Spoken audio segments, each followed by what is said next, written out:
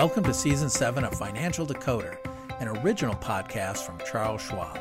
I'm your host, Mark Riepe. This podcast is about financial decisions and the cognitive and emotional biases that can cloud our judgment. Decision-making is incredibly important. In fact, it's estimated that the average adult makes about 35,000 conscious decisions every single day. Some of these are big, and most of them are small. But because there are so many of them, if we can improve that process just a little, it's a good thing. We're never going to be perfect, but there are many techniques that can be used to help us out. What we do on this show is to help root out biases that creep into our decision-making process when it's applied to financial matters. The goal is to identify a bias and employ mitigating techniques to combat it, overrule it, and make a better choice. The techniques we use in trading and investing are kind of like the equipment we use to play sports. For example, when you're a beginning golfer, you start with a small number of clubs that are relatively easy to use when hitting the ball. After all, you're learning the fundamentals. As you gain experience and take more lessons, you add a few more clubs. Once you get to the point where you're a regular golfer, you'll be playing with 14 clubs. That's the limit imposed by the PGA Tour on the number of clubs that can be carried and used in a single round. The reason there are so many clubs is that each club allows you to control different angles and make effective shots from different distances. One of the differences between a top golfer and a mediocre one is that the top golfer has mastered all these clubs and the conditions under which they are best deployed. Trading your portfolio has many similarities to this. You start out employing a few simple techniques, but build up the number of tools in your toolbox as you gain experience. Over time, you learn more about the markets, as well as how to recognize the psychological biases that stand in the way of your investing goals. Only after you've had some experience and gained knowledge can you choose from a variety of more advanced strategies to help you get the results you want. Our focus today is on the cognitive and emotional biases that crop up when trading stocks and the many different techniques that can be used to control these biases.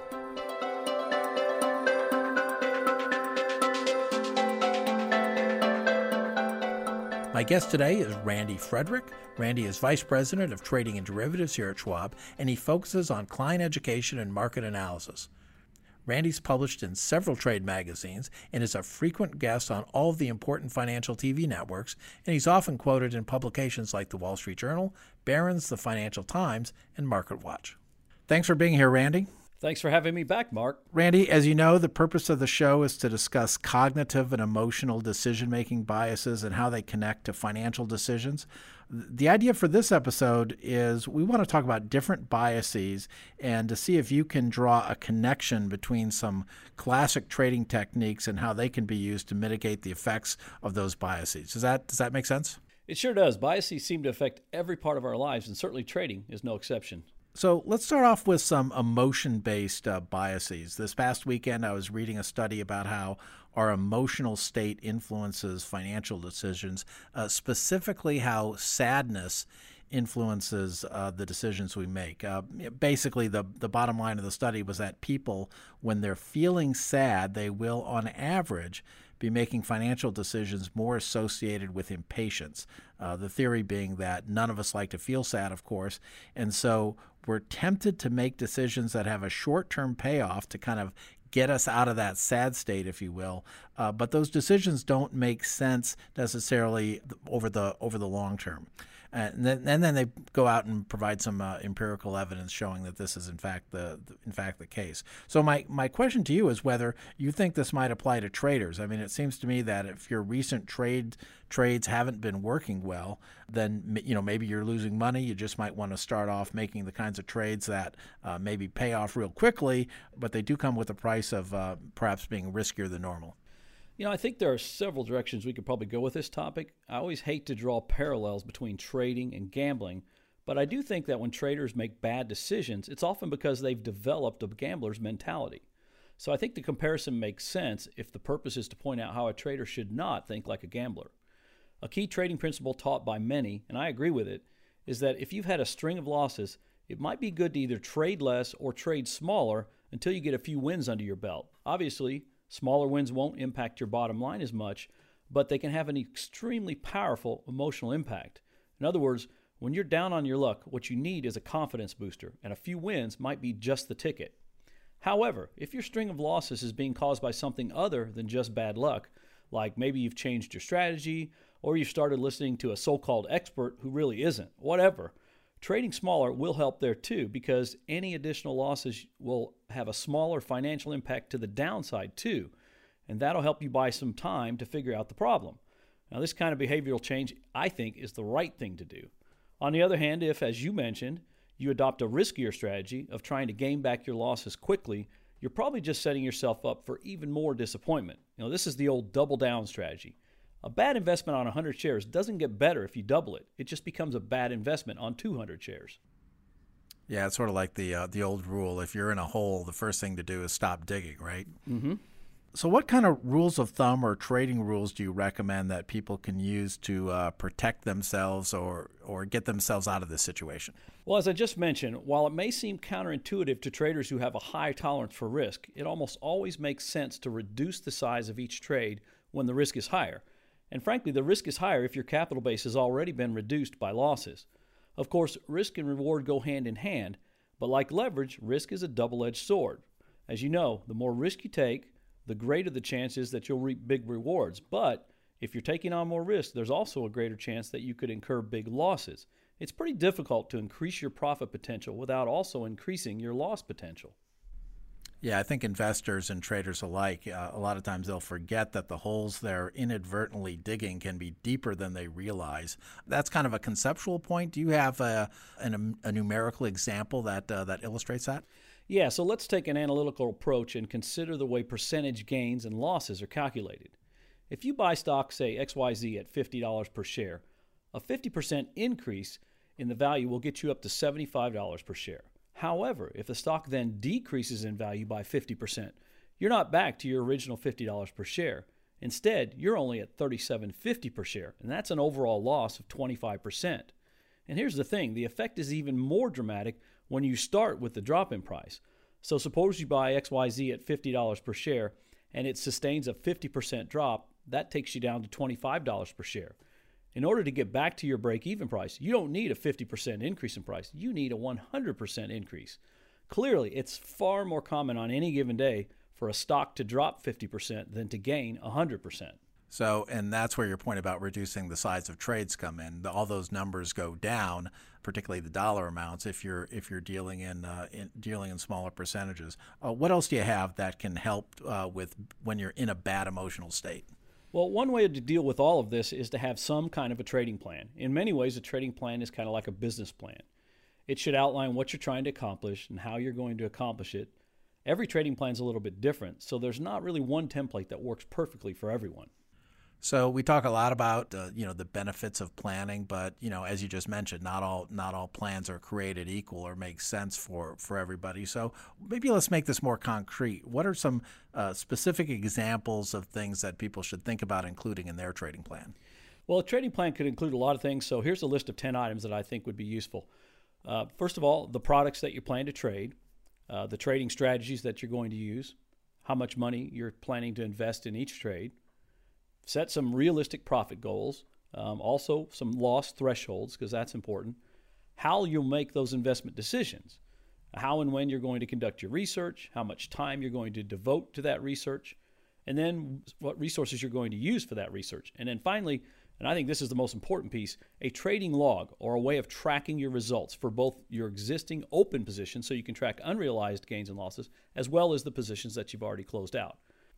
A trading plan doesn't have to be complicated, but it should allow you to manage and track these key items. Most importantly, your plan should be a work in progress. As you refine your approach, you can add more detail to your plan over time. Yeah, I think if you hit replay for 15 seconds to just think about those 10 items, most of those make just a lot of common sense. It's just a matter of people actually doing it. And I think your point about refinement makes a lot of sense as well, because we change, we learn, our situations are different. So don't treat a plan as something set in stone. Let's move on to another emotion here. Sadness is of course one type of emotion, but stress is another type of emotion or situation. And there've been studies where traders have actually been kind of strapped up in health monitoring devices, and their heart rate and their blood pressure has been checked while they move throughout their trading day. One of the things I took away from reading that work, though, is that experienced traders, they did a better job of controlling their stress, but they certainly didn't eliminate it. And so my question to you is, if emotions can sometimes create stress and it's not really possible for us to eliminate it, how do you go about managing it then in a productive manner? It's almost a universally held belief that to succeed as a trader, you have to learn how to control your emotions. There's only one problem. That doesn't mean that if you could just control your emotions, you'd have trading success, but it does mean that if you don't, you most certainly won't. But that's easier said than done. Humans are emotional beings by nature. And as you've talked about many times in the past, Mark, the pain of a loss hurts much more than the joy of a gain.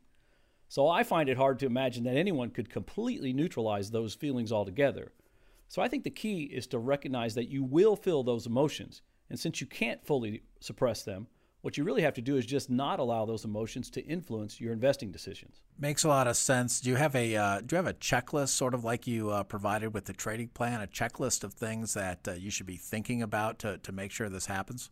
Yeah, I've got lots of checklists, but this one specifically for equity traders, I've got 4 specific suggestions that I think can help. First one, it's one we talk about all the time. Diversification is key. If you don't put too much in any one stock, then no sharp downturn is going to hurt you too badly. Avoid using most or all of your available margin buying power. If there's a small downturn in the market, you won't get a margin call and you won't be forced to liquidate at the worst possible time. And then consider using index and sector ETFs, not including leveraged and inverse ETFs because those are only suitable for short-term traders, but ETFs in general offer built-in diversification. So if one stock in the portfolio goes up a point and one stock in the portfolio goes down a point, the ETF is unchanged. And that tends to make them far less volatile overall than individual stocks. Essentially, I would summarize it this way. The best way to avoid an emotional decision is to avoid putting yourself in a position where you might be forced to make one. Randy, we've got some, undoubtedly some newer investors listening into this episode, and we try to kind of bring them along a little bit by defining some of these more complex terms. Is it possible to give kind of a quick explanation of what you mean by margin buying power? Yeah, so margin buying power or buying on margin is essentially where when you buy stock, you can borrow part of the cost of that stock from your broker rather than paying for it all up front. So you're essentially buying it partially on credit.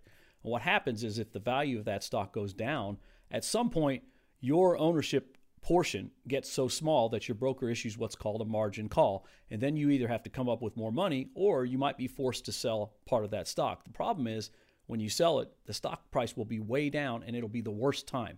So I basically say try not to ever let yourself get in that position. Yeah, it makes a lot of sense. Let's go on to another bias, and I'll call this one the ostrich effect. It sort of comes from this apocryphal story of ostriches when feeling threatened from predators, they just stick their head in the sand. In the context of investments, some people have found that investors check their account balances more when they're going up in value and less when the accounts are dropping in value. So this is a kind of a tough one, I think. How do you force yourself to look at all the news and all the information, even when it's delivering a message that you may find uncomfortable? Well, it's fun to look at unrealized gains. I think we all do that sometimes. Likewise, ignoring bad news can be a good thing if it keeps you from making an emotional decision. One of the hardest parts of investing is that the right thing to do is often the exact opposite of what your emotions are telling you to do. So when the market's down sharply, your gut often tells you to sell. And when it's up sharply, your gut tells you to buy. But sell low, buy high is not how you make money in the market. We've all seen investors panic sell in a down market only to regret it once the rebound happens. So sometimes it might be best not to look at your account when things are bad. Earlier this year, for example, when the coronavirus first hit, we experienced the quickest bear market in history from February 19th through March 23rd, which was just 33 days. The S&P 500 fell 34%. That bear market was immediately followed by the quickest rebound back to a bull market in history. So by April 9th, just 2.5 weeks later, the S&P 500 had risen 20%. And within 6 months, the S&P 500 was back to a new high again. Now, this is certainly an extreme example, but not only was panic selling not a good decision this year, it It also wasn't a good decision back in 2008 or 2009. Now, it certainly took longer for the S&P 500 to rebound, but it's risen 400% since that time. One statistic that I like to share on this subject is that in the post-World War II era, bear markets on average have only lasted about 16 months, whereas bull markets have lasted about 62 months. So often the best trade to make is no trade at all.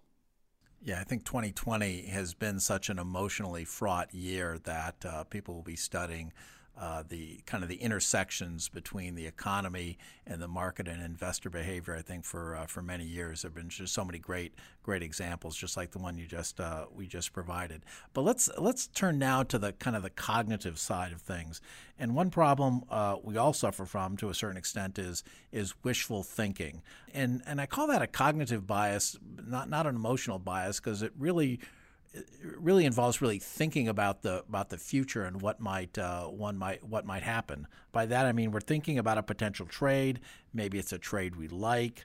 When we start looking into it more deeply, we find that it's easier to imagine circumstances where it will turn out well, and we're less able to find out or imagine circumstances in which it might not turn out so well. So what are some techniques to help us kind of take off our rose-colored glasses and look at the future a little bit more clearly?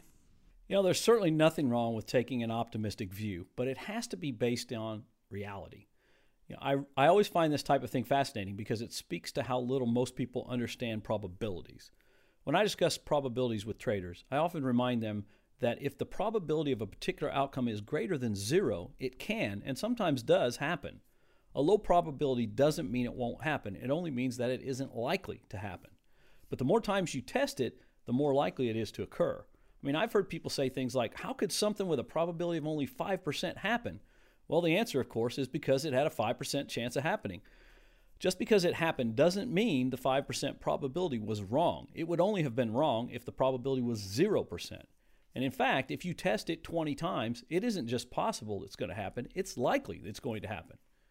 So think about the probability, for example, of flipping a coin 10 times and having it land on heads 10 times in a row. Some people would say that's impossible, but they'd be wrong. If you flipped a coin 1,000 times, it's likely that there would be at least one instance during that time in which the coin did land on heads 10 times in a row.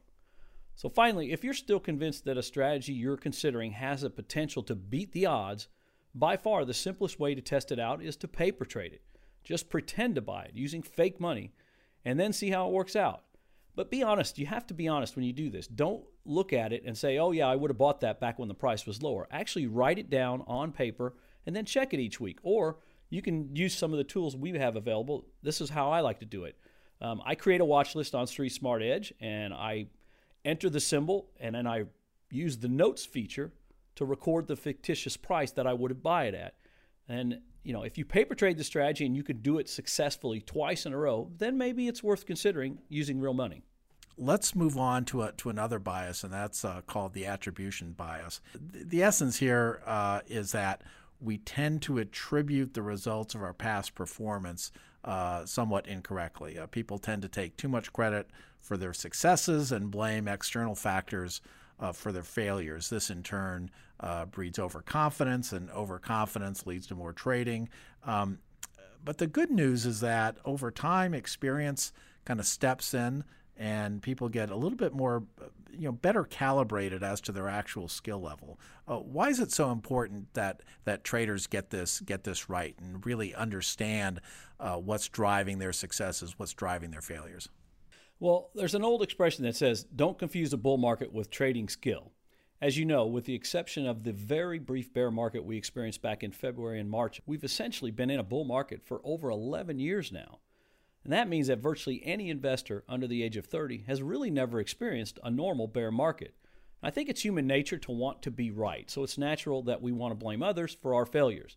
Unfortunately, you can blame anyone you want. It's still your money that got lost. And as you know, Mark, we learn a lot more from our failures than from our successes. But those who don't learn from their failures, of course, are far more likely to repeat them. Anyone who's been a trader for a few years is going to experience a losing trade.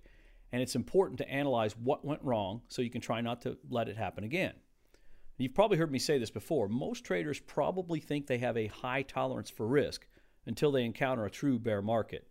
then they realize that their risk tolerance is probably a lot lower than they thought. Yeah, Randy, I think this is another example where probably most people listening, they heard what you just said. It makes a lot of sense to them, but actually fixing it in the real world, very difficult. So any particular techniques that you've found that are helpful? Yeah, I think there's two key ways that I like to look at that I think are very helpful in dealing with this issue. And they kind of echo some of the comments I made earlier. The first one is I always advocate that you should have at least 80% of your overall portfolio in long-term investments. And as we talk about all the time, those only need to be rebalanced once or twice a year. What that means is that you'll be limiting your active trading portion to only about 20% of your portfolio. No one should ever be trading actively in their entire portfolio. Now, within that 20% that you use for trading, then limit each individual trade to no more than about 5%. What that does is it makes sure that you never get too concentrated in any one position, in any one type of strategy, or any one trade. Look, everybody makes a bad trade every now and then, and anyone who invests for a decade or longer is going to eventually experience a bear market. These rules, I think, can help you survive both without putting your long-term portfolio at risk. What I like about those suggestions is I think we see that pretty consistently amongst a lot of clients, where they in effect do a little mental accounting, and they have their trading money and their longer-term investing money to try to make that happen. So that suggestion is really resonating, I think, with a lot of people, and that's good to hear. Another important decision that investors have is when to take profits, when to take losses. Arguably, that's maybe the most important decision. Many studies show that investors are far quicker to realize gains than they are to realize losses, and that, in fact, this tends to hurt their performance. One study actually created this kind of artificial trading environment where they made it, in fact, more difficult for investors to see the cost basis of the positions that they were trading, and the magnitude of this effect to realize profits too quickly and let losses run too long. They actually reduced the impact of that bias by 25%. So from your standpoint, how should they go about reducing kind of their obsession with the purchase price? There's this old investing axiom that says you can't go broke taking a profit. And while there's plenty of truth to that statement, I think the point you're trying to make here is that you might also be leaving a lot on the table. So many traders think in terms of I'm either all in or I'm all out. We hear it all the time. When the market starts to look a little toppy, we get all kinds of questions about whether it's time to get out. And when I hear that statement, it implies to me that they want to sell everything and go 100% into cash.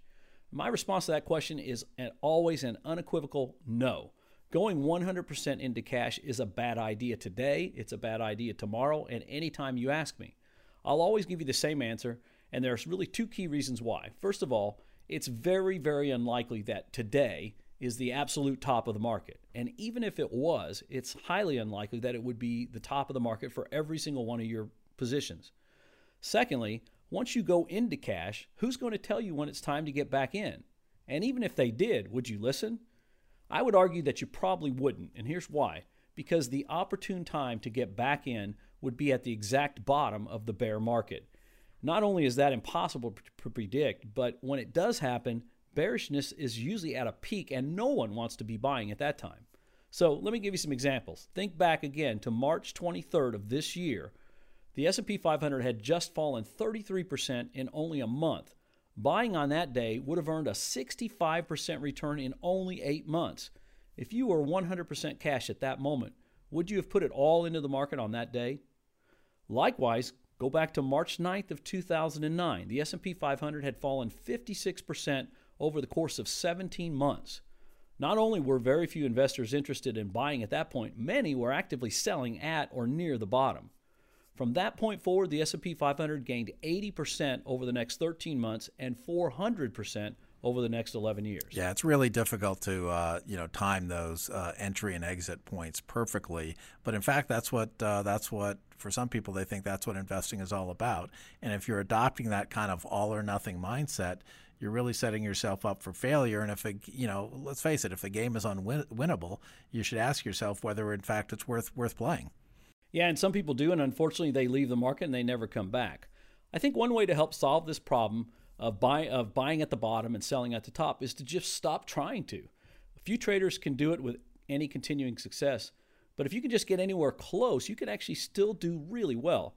So if you think the market is getting a little too high, scaling out of position slowly, depending upon how the price changes, can be a very effective strategy. So let me give you an example, because this, again, is something that I'm pretty passionate about. Let's assume that you own 1,000 shares of XYZ, and you believe the market's getting close to a top. Consider just selling 100 shares. If the market moves a little higher, in the next few days, sell another 100 shares. And then each time the market moves a little bit higher, sell another 100 shares. But if the market falls down a little bit, goes down, then don't. If the market moves generally higher over the subsequent days or weeks, eventually you will have sold all 1,000 shares at progressively higher prices. However, if the market peaks and begins to decline before all your shares are sold, you may still own some shares, but any risk due to that decline will have been greatly reduced by the fact that you own less than 1,000 shares. Scaling out of a position has the potential to leave you feeling pretty good no matter what the outcome. And if you want to really simplify it even further, just do it this way. If you think the time to sell is right, sell half your position. Now let's look at that. If you sell half of your position and the market moves higher, you'll be happy that you still own 500 more shares. If you sell half of your position and the market moves down, you'll be happy that you sold the first 500 shares before the price declined, and you've locked in those profits, and now you're only losing half as much on the other 500 that you still own. Either way, unless you're extremely good at picking the exact top and the exact bottom, you'll feel pretty good about your decision. Randy, you were talking earlier about your trading plan. At what point do you kind of go back to that and kind of rethink the reasons why you bought a stock or opened a position in the first place? Well, when it comes to deciding when to take losses, it depends on why the stock went down. If all the reasons for why you bought the stock in the first place are still valid, well, holding on to it might be the right strategy. But if the reason the stock went down is because something new came up that wasn't known back when you first bought it, it may be time to cut your losses and just move on. In other words, if you didn't already own it right now, would you buy it? And if the answer is no, it's probably time to sell. Thanks for your time today, Randy. Good information as always. My pleasure, Mark. It's always great talking trading with you.